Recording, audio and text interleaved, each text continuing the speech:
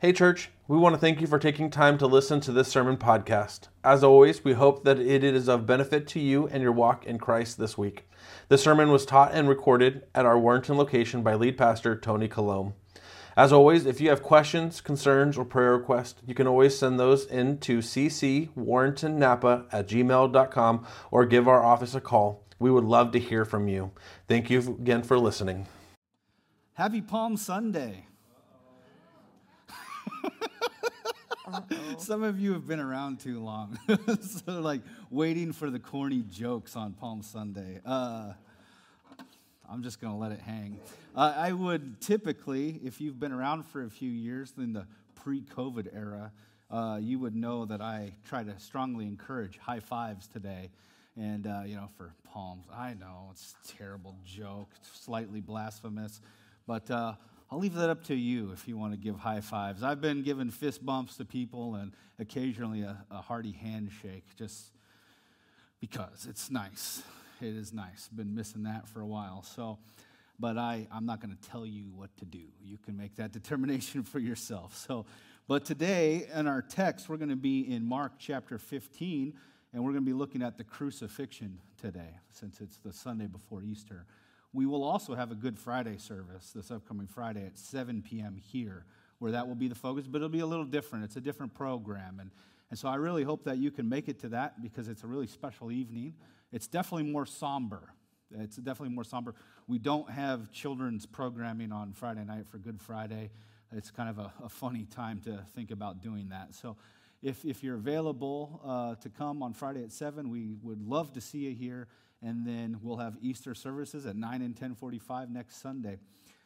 Right after that, we're starting a brand new series in the Gospel of Matthew. In fact, I don't know if you noticed, right by the communion out there, we have these cards, a basket of pens, and a whole lot of those old school spiral notebooks, making you flash back to high school, junior high days.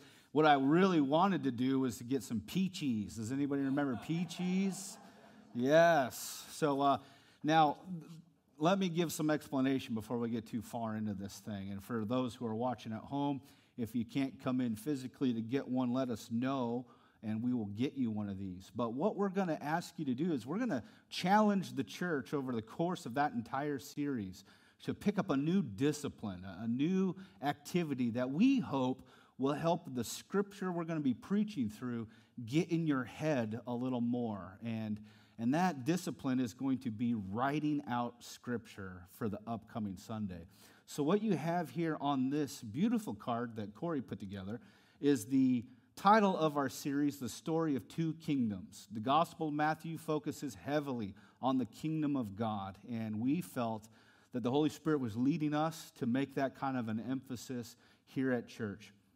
And so you'll find week 1 and all the weeks with little check boxes. So, for example, the Sunday after Easter, we're going to preach through Matthew chapter 1, verse 1 through 17. It's a genealogy. That's going to be fun.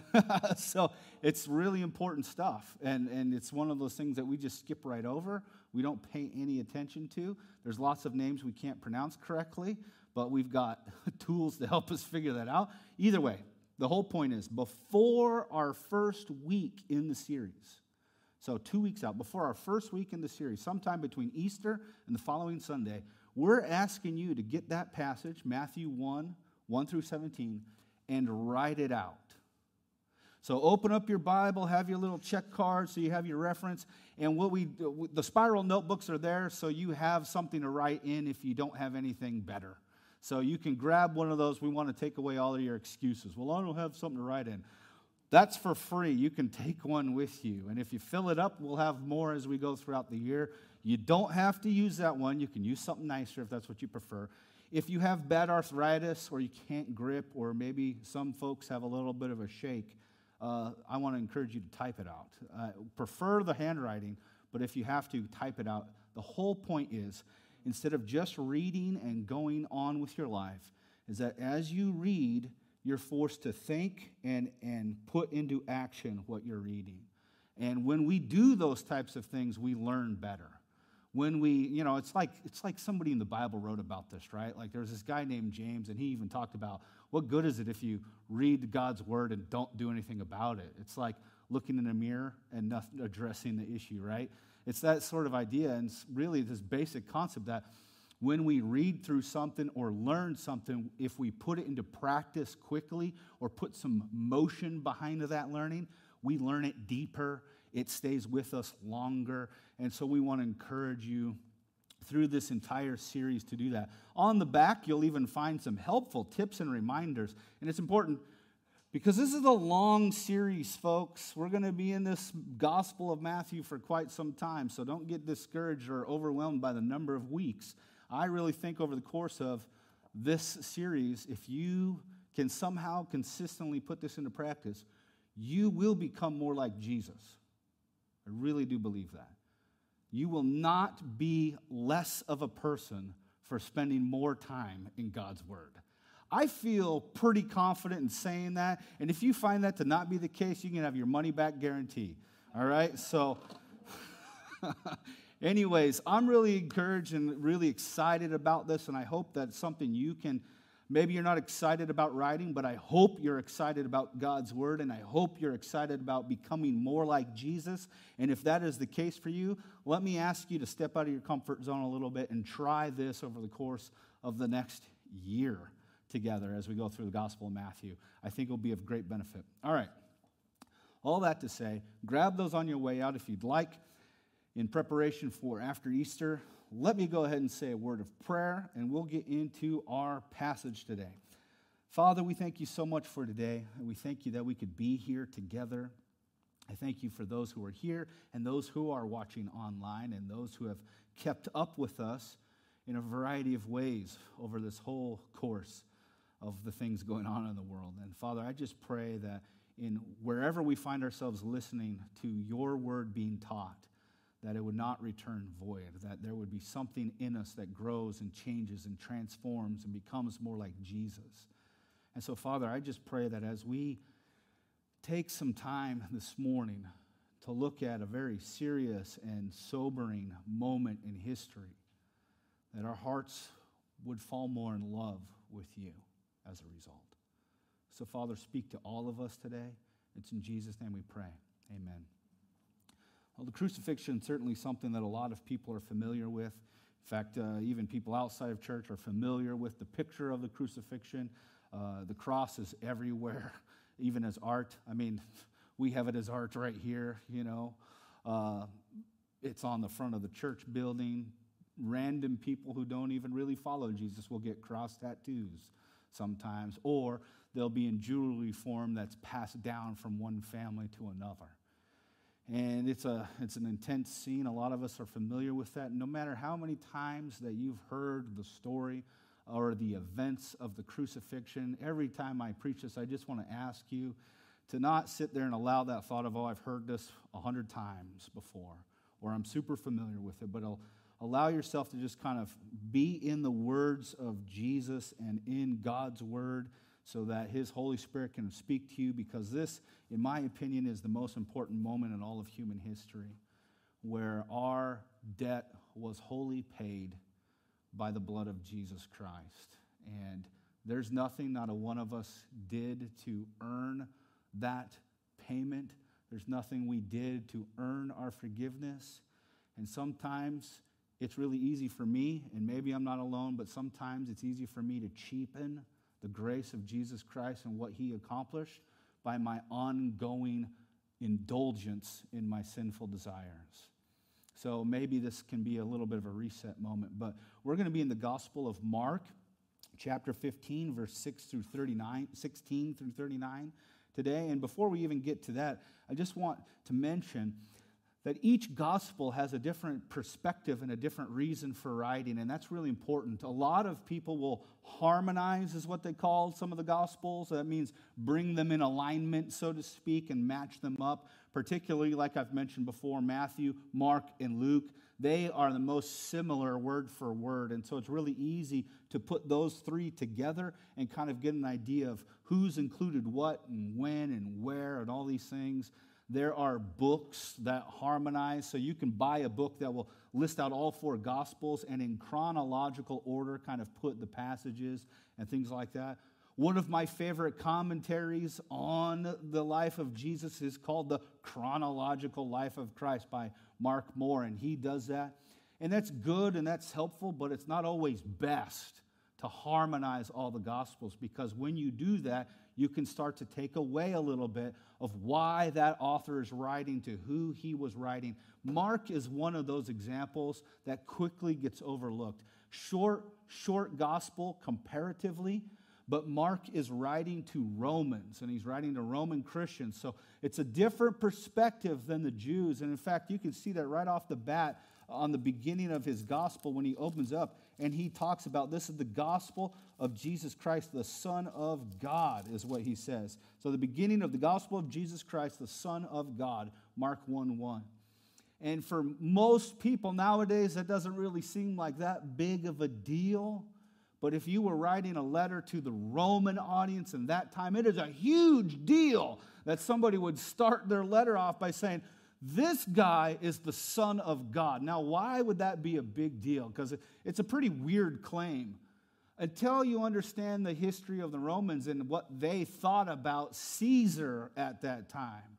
Because one of them, at one point, his father died, and there was this comment, and there was this debate in Rome of who was going to lead. They had one guy that was older and more experienced, but then you had the son of Caesar, who he was young but had a claim, but everybody was overlooking him. And so he saw this comment pass shortly after his father died, and he made up a story more or less and even got witnesses to this account saying that was his father ascending to his rightful place as God. And so there became this connection to Caesar and that person and deity. And so the Romans then ascribed deity, a godlike character, to the man that they referred to as Caesar. And that was not uncommon in world history. Kings and leaders throughout all of time in different places, people would ascribe a form of deity to that person and that role, that they was ordained by the gods themselves, that so-and-so would be in charge of the nation and things of that nature. So for a Roman audience, for someone to come and make a claim that anyone other than Caesar is the Son of God, off with their head. I mean, it's a serious claim. And so we don't want to take that lightly. When you read through the Gospel of Mark, you got to pay attention to those things. In fact, up until our passage, there's only 3 times that Mark even says that for being an emphasis. It's at the beginning, it's at Jesus' baptism, and it's at his transfiguration. That moment where he kind of reflected his holy divine character. Weird term, I know, but he was transfigured into a glimpse of his divine nature on earth, and only a few people got to see that. But the voice was, this is my son, those sort of, like the baptism scene, this is my son in whom I'm well pleased. So again, keep that in your back pocket because it's going to become relevant by the time we get to our last verse today, okay? So let's walk through some of this stuff in a historical manner. Last week, we talked about the Garden of Gethsemane. Then we had the arrest happened after that. Jesus praying. And remember, from Mark's chapter, from his episode, I really liked what he said. Jesus says, rise, let's go, our accusers are here. It's like Jesus walked into trouble. They didn't run away or cower. Jesus is, he's a man's man. And he's just like, nope, we're going to do this because this is what God has in mind. This is his plan. So this is what we're going to do. And you get the whole scene, right, of Peter. He swings his sword, cuts off Malchus's ear. Jesus is arrested. He goes before the Sanhedrin, or the council as Mark calls it, religious leaders in charge of temple law and rule, and they bring up all these charges against Jesus, mostly blasphemy. We can kill him on blasphemy is really the main thing. And throughout Jesus' life, they were looking for opportunities to charge him with blasphemy and kill them. But man, oh man, when Jesus said in these last days of his life that he would destroy the temple and in 3 days raise it up, that really set him on the edge. So you had Judas, he betrayed him. You've got all this going on, he's arrested. Right at the end of chapter 14, you got the whole Peter denying Jesus episode at the little charcoal. In John's gospel, he calls it a charcoal fire, which then he later on uses the same term, charcoal fire, when Jesus is cooking breakfast for the disciples, and he grabs Peter after breakfast and restores him to relationship and ministry. I love it when they make connections like that. It's fun. Anyways, the little teenage girl intimidates big bad fisherman with a sword. He runs off like a chicken after the rooster crows, all that business. Jesus is delivered over to Pilate. Right before our passage, you have Jesus being flogged. And I know several of you are familiar with that idea. In Mark, in my translation of the gospel, it says, and having scourged Jesus, they delivered him to be crucified. And that whole event and that whole endeavor is quite brutal in and of itself. And it's not very often that people survived that and then got crucified. I remember one time in class in Bible college, I was sitting there, and I had one semester of life of Christ that went over the last week of Jesus' life, his resurrection and ascension. It was the best class I've had in my entire life. No offense to any teacher that I've had in grade school or high school over the years, but that was a phenomenal class. We got to this section on talking about Jesus being flogged or scourged, and I remember the professor brought out a cat of nine tails that was a close replica of maybe what they would have used, and you've heard it described before, but a handle of some kind with all these strands coming off of it, 9, 10, 13, whatever, multiple strands coming off the end of it, and in those strands of leather or hide or whatever it may be were, put in there little lead balls, maybe glass or shards of bone, things like this. The idea of that was as they smacked somebody with it, they didn't snap them like a towel in the locker room after a football game. It wasn't like we're trying to sting and welt. It was a raking motion. So it would be like take your garden rake and put it on someone's back and just run it across, like that whole idea. But this thing would wrap around someone's body. You'd have them stretched out, laid out over some form of piece of wood or something, and they'd take turns, one off of each side, and just kind of crisscross the back and rake. So there was a lot of follow through in that motion coming across with that. And the whole purpose was to tear someone to pieces, literally tear shreds off their body. Oftentimes, the insides would be torn open, or somebody would lose an eye and a strand hitting them in the face. Things like this. It's gross and it's disgusting. It's violent and it's scary. And Jesus endured that. 39 times they would rake somebody open with this. And even if his innards weren't exposed, his back certainly was, possibly rib bones exposed and the spine. Terrible, tremendously terrible event. You'd think that would be enough to make an example, but no. So we pick up here, which seems to carry a little bit of a theme in Mark through the rest of the crucifixion event, in just this mocking of Jesus and this absolute shaming of this man. What has he done? What has he done to deserve this, right? I mean, he healed people. He fed people. He spent time with the unlovable. Maybe that's what got him in trouble, right? He spent a lot of time talking to religious people, oftentimes correcting their way of thinking and their heart issues. Maybe that's what got him in trouble. But they just absolutely put him to shame. And so verse 16, and the soldiers led him away inside the palace, that is the governor's headquarters, and they called together the whole battalion, and they clothed him in a purple cloak, and twisting together a crown of thorns, they put it on him. And they began to salute him, "Hail, King of the Jews!" And they were striking his head with a reed and spitting on him, and kneeling down in homage to him. And when they had mocked him, they stripped him of the purple cloak and put his own clothes on him, and they led him out to crucify him. That seems to be a moment that gets passed up pretty quickly, because as far as newsline type theology is concerned, it's not as standout as flogging and crucifixion. But to me, I don't know what it was about this time reading through this account that it started to hit me even more than it has in the past. Because I just can't get over the thought of this innocent man who came because he loves us, right? For God so loved the world that he gave his only son. And Jesus knows the weight of the mission that he is fulfilling in this moment. He is completely innocent. I mean, how many times have he been referred to as the spotless, blameless Lamb of God? There's no fault to be within him. He is completely innocent and right. And like I shared last week from 1 Peter chapter 2, he was reviled, and yet he reviled not. In other words, they did all of these things. They put the purple on it. Why purple? Purple's a sign of royalty. They make this crown of thorns, and you've seen those before, different examples of those. Some people get those tattooed on themselves. Some people have it as art. I remember, I'm kind of lighting it up a little bit. I remember I was preaching at this church in Joplin, Missouri called Christ Church of Perseverance. I've talked about this before. And what a hilarious name for a church. And don't take this the wrong way. But it was full of old people who just wouldn't die.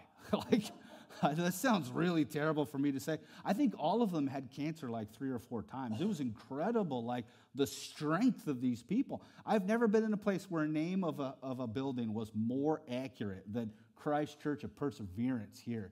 It was incredible. Wonderful cast of characters, incredibly hospitable, wonderful place. To be a young Bible college student, fresh out of Bible college, to be preaching and getting some encouragement when I know the preaching wasn't very good. But I remember one of the first times I walk in, and I'm walking in through the foyer area, kind of like out through here, right? And I'm coming around to go in through the sanctuary door, and something catches my eye on the wall. And I'm walking past, and I stop, and I look, and it's this picture of Jesus. And lots of old churches have had lots of pictures of Jesus. Most of the time, they're like pastel colors, real pretty, airy, light, lovely Jesus. This one was the antithesis of all of those things. It was a realistic picture of a bloody-faced Jesus with a crown of thorns jammed on his head, blood on the crown of thorns running down his face. And I'm just like, well, this is very welcoming. On the top of that, it was a holographic picture. When you moved, his eyes would open and close and open and close. This is the creepiest thing I've ever seen in my entire life, right there, welcoming people into this church. But at the same time, I was like, I had to stare at it because of how realistic it was compared to everything else you see in every church. And just to think of this moment, he's been torn to pieces already, and he's brought into this other room, and they dress him up like a king, and they slam a crown of thorns on his head. They whack on that thing with some sort of stick. It says a reed, but some sort of stick. They're whacking on this thing. They bow down to him, and they're like, "Hail, King of the Jews." I mean, this is all sarcastic, rich sarcasm, just absolutely mocking this man. For what? For what? People started calling him King of the Jews. They've read these things. We've had the triumphal entry, which is typically celebrated on Palm Sunday. He came riding in like a king, like a prophet, prophesied. But honestly, this stuff is starting to turn out more like Psalm 22. I know you're familiar with Psalm 23, but you should read Psalm 22 and then Psalm 23. Because a lot of the words Jesus says in these final moments are straight out of Psalm 22, by the way. This prediction of a suffering shepherd who would later become the good shepherd. But anyways, they make fun of him. They absolutely lay into him, just despising him and shaming him. Verse 21. And they compel the passerby, Simon of Cyrene, who was coming in from the country, the father of Alexander and Rufus, to carry his cross. Okay, let's pause right there for a minute. So this is during the busiest time of the year, right? We're talking Passover week. I mean, this is the apex celebration of all of Judaism. So not just Jews who are living in the city or even in the country, but Jews who are living in different regions throughout the known world are making pilgrimage trips here to this time and place for this reason. And all of a sudden there's this hubbub and commotion. A really popular character who's done all these great things is being set to parade out. And as Jesus, you get this picture in the old cartoons and old movies, right, of Jesus is being led out to be crucified, and he's carrying likely just the cross beam, not the entire cross. The cross beam alone was over 100 pounds, most people would say. That's a lot to carry when your back's not torn open by flogging. So he's struggling with it, can't quite muster the strength. Imagine that. And the Roman guards are like, well, here's this random guy. He looks strong enough. And they grab him, Simon of Cyrene. He's basically just there watching. Have you ever been in a crowd and found yourself wrapped up in the event more than you realized you would be? I remember that happened to a few of us in spring break, my junior year of high school down in Seaside when there were riots. That was really interesting. You're in the crowd, you're just observing, then all of a sudden you find yourself moving with the crowd. Like, what are we doing? We're just moving. It's mob mentality. We just kind of, and all of a sudden, you're just there as an innocent bystander, and you get yourself wrapped up in the commotion, and they grab him and forcibly make him take this crossbeam on behalf of Jesus. Verse 22, and they brought him to the place called Golgotha, which means the place of the skull. All right, we'll pause again. Last week we were talking about, and Mark includes this in chapter 14, Gethsemane. And we talked about how he probably started his suffering there in Gethsemane, not Golgotha. And there's a couple ideas by historians and scholars that there's a couple places that very well could be this Golgotha, this place of the skull. Some people believe there's a site currently that's just outside the city walls, and there were cliffs there, and in the cliffs there was an image that looked like a skull. That's very possible. There's another site that's currently inside the city walls, but outside the old city walls. Either way, very important that somebody would be crucified outside of the city walls. There's no way the Jews would ever allow something like that to happen inside the city. So there's a couple places there that scholars kind of talk about back and forth. Either way, they're literally within like 3/4 of a mile or something like that of each other. But the idea is there was a place that looked like a skull. And we have this picture in mind from art and from movies of like, on a hill far away, sort of thing, like the song, like this sunset picture of dark red and 3 people on top of this knob far out. Probably not likely what it actually looked like. But anyways, they get to this place outside the city where that he would be crucified. In verse 23, and they offered him wine mixed with myrrh, but he did not take it. I got to stop a lot on this because there's little things to bring up, right? But this myrrh was likely a pain-killing agent, something to kind of numb the pain a little bit, a little bit of a drink, a little bit of a narcotic of some kind, but not very strong, just a little something. Verse 24, and they crucified him and divided his garments among them, casting lots for them to decide what each should take. It's always interesting when they say this, but again, I want to encourage you this week, go back and read Psalm 22. Psalm 22, I believe it's verse 18, says this, and they divided my garments among them and cast lots, those sorts of things. This idea of casting lots, what does that mean? That's a weird thing that we see now and then, mostly around this moment. It's like this is some high-class memorabilia for the Roman centurions here. They're participating in this great moment in history where they are absolutely laying waste to a big-time character in stubborn Jerusalem. Look, the Romans don't like where they're at. This is a terrible assignment for them. These are stubborn people. They're very rebellious. They've had to deal with them multiple occasions. And these guys here know the history, and they're participating in another failed revolutionary, and they're getting their opportunity to put this guy, the king of the Jews, to death. And they are rolling dice or drawing straws, one of those types of things for who gets the seamless tunic. I'm going to put that one in those frames, and I'm going to stick it up in my office, my home office, like a football helmet or jersey from an NFL game. That's going to be worth money someday. Just absolute shame.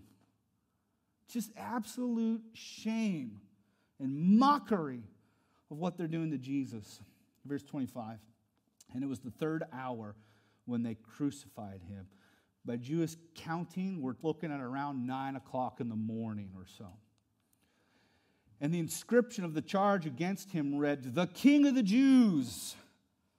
And with them they crucified 2 robbers, one on his right and one on his left. And those who passed by derided him, wagging their heads, saying, "Aha, you who would destroy the temple and rebuild it in 3 days, save yourself and come down from the cross." Maybe not like a little child, but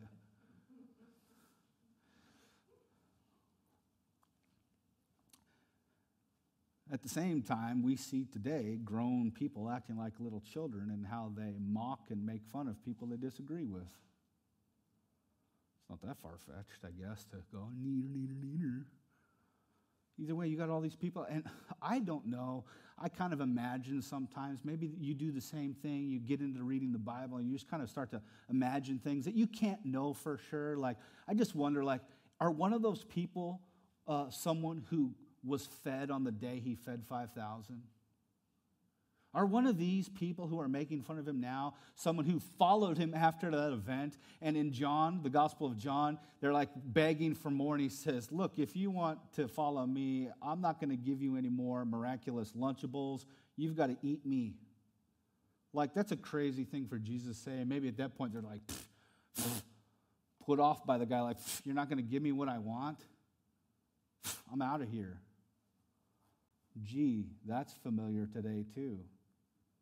We love somebody until all of a sudden they can't serve our every last dying need. And then when they can't do what we want for them, we'll forget you, man. I'll go somewhere else where I can get what I want. Gee, that happens a lot still. But here they are just absolutely making fun of him. And I don't know, sometimes I imagine that some of the very people that were on the receiving end of his love and grace and mercy over the last 3 years have now turned. I can't read that out of the scripture. That's just me saying, like, maybe that's the case. Because I know I have those moments in my behavior that I turn my back on Jesus just like they might have. When I choose to sin, I'm basically saying, "God, I don't trust or believe that your grace is strong enough for me or good enough for me." And I'm crucifying Jesus all over again and cheapening what he accomplished here. So, anyways. "Aha, you would destroy the temple and rebuild it in 3 days." Verse 30, "Save yourself and come down from the cross." So also the chief priests with the scribes mocked him to one another, saying, "He saved others. He cannot save himself. Let Christ, the King of Israel, come down now from the cross, that we may see and believe." Those who were crucified with him also reviled him. So again, are you picking up the what's happening here? Shame, mockery, shame, mockery, shame, mockery. Everybody's abandoning him. Everybody's turning their backs on him.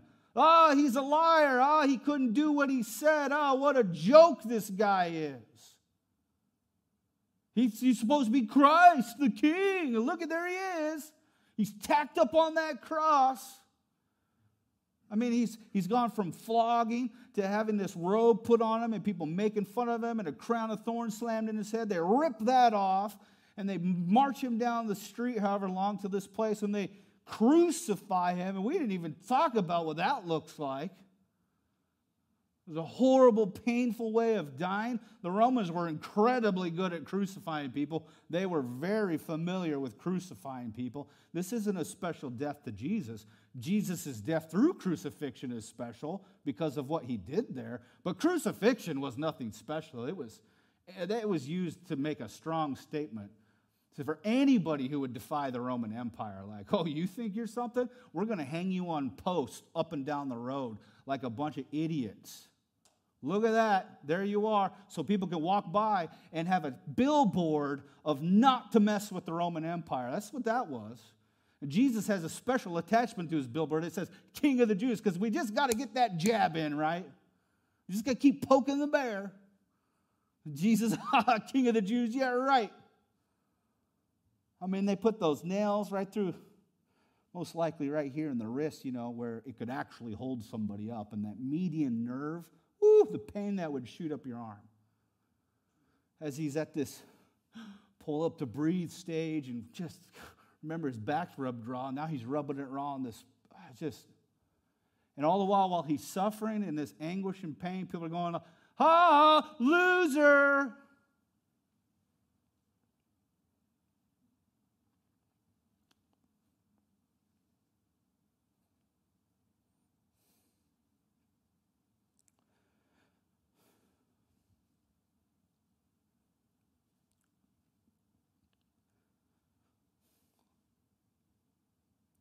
Loser for our sake.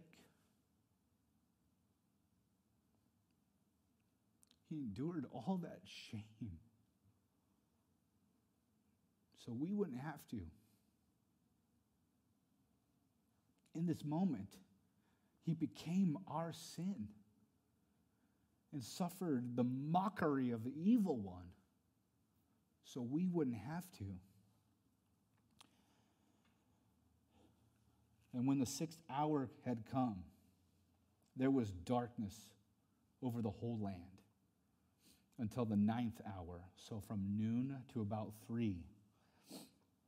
And at the 9th hour, with a loud voice, Jesus cried, "Eloi, Eloi, lema sabachthani," which means, my God, why have you forsaken me?"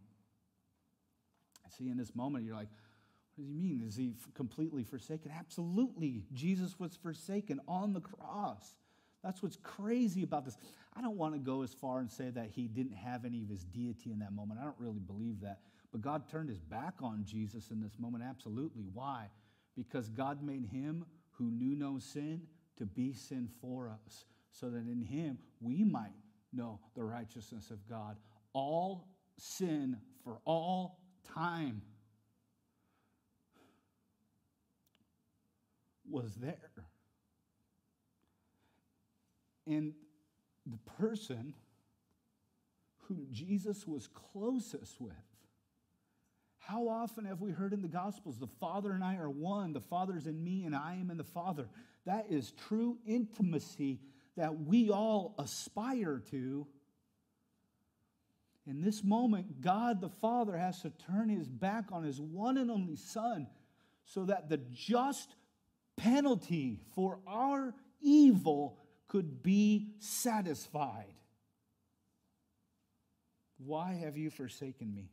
And yet, some, verse 35, and some bystanders hearing it said, "Behold, he's calling Elijah." And someone ran and filled a sponge with sour wine, put it on a reed, and gave it to him to drink. And others would say, "Wait, let us see whether Elijah will come and take him down."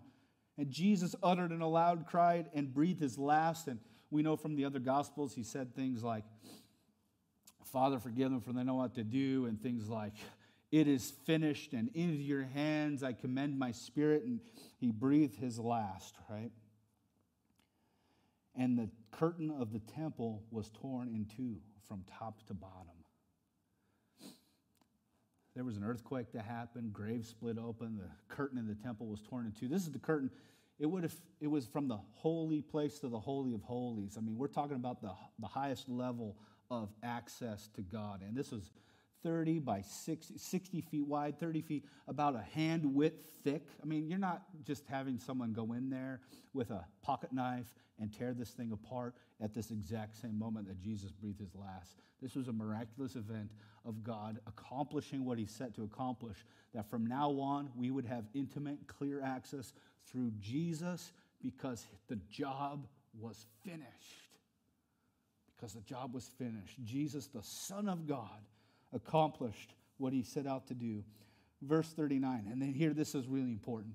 "And when the centurion who stood facing him saw that in this way he breathed his last, he said, 'Truly, this man was the Son of God.'" And it's really important for Mark to include this note here. Some others will include it a little bit differently. Was he calling him the Son of God or saying he is the Son of God? But for Mark, the emphasis being, again, let's go back to the beginning note here. Pull that out of your pocket now. He's addressing Romans, and for him to say anything that this person is the Son of God is a big deal. And up until this point in his gospel, you've had Mark call him the Son of God, the author, and you've had God refer to him as the Son of God, but no human has said that Jesus is the Son of God until a Roman centurion at his death says it. Something about that death, something about that moment made an impact. There is no way a Roman centurion would ever say that about anyone other than Caesar.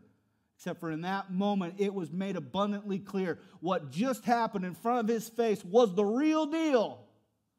And everything they've been arguing about and frustrated with over the last 3 years came to fulfillment right in front of his eyes. And he was able to make the proclamation, he was the Son of God.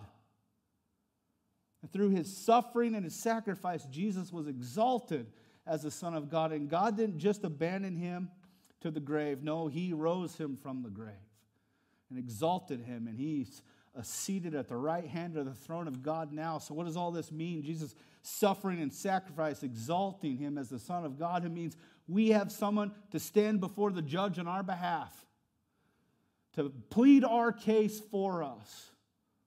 Say, no, God, see that person there? They're covered in my blood. They're forgiven. They've been set free from the shame. I endured their shame on the cross. And we get a good welcome home instead. Terrible story. I hate that this had to happen like this, but I'm glad that he was faithful and obedient anyways. And through his humility, through his suffering and sacrifice, Jesus was exalted as the Son of God. The job was completed. And we have forgiveness of our sins because of it. Let's pray. Father, we thank you so much for today. We thank you for your grace and your mercy. And we thank you so much for what Jesus did on our behalf. Father, there's so many times where I choose to do things I shouldn't do, that I know I shouldn't do.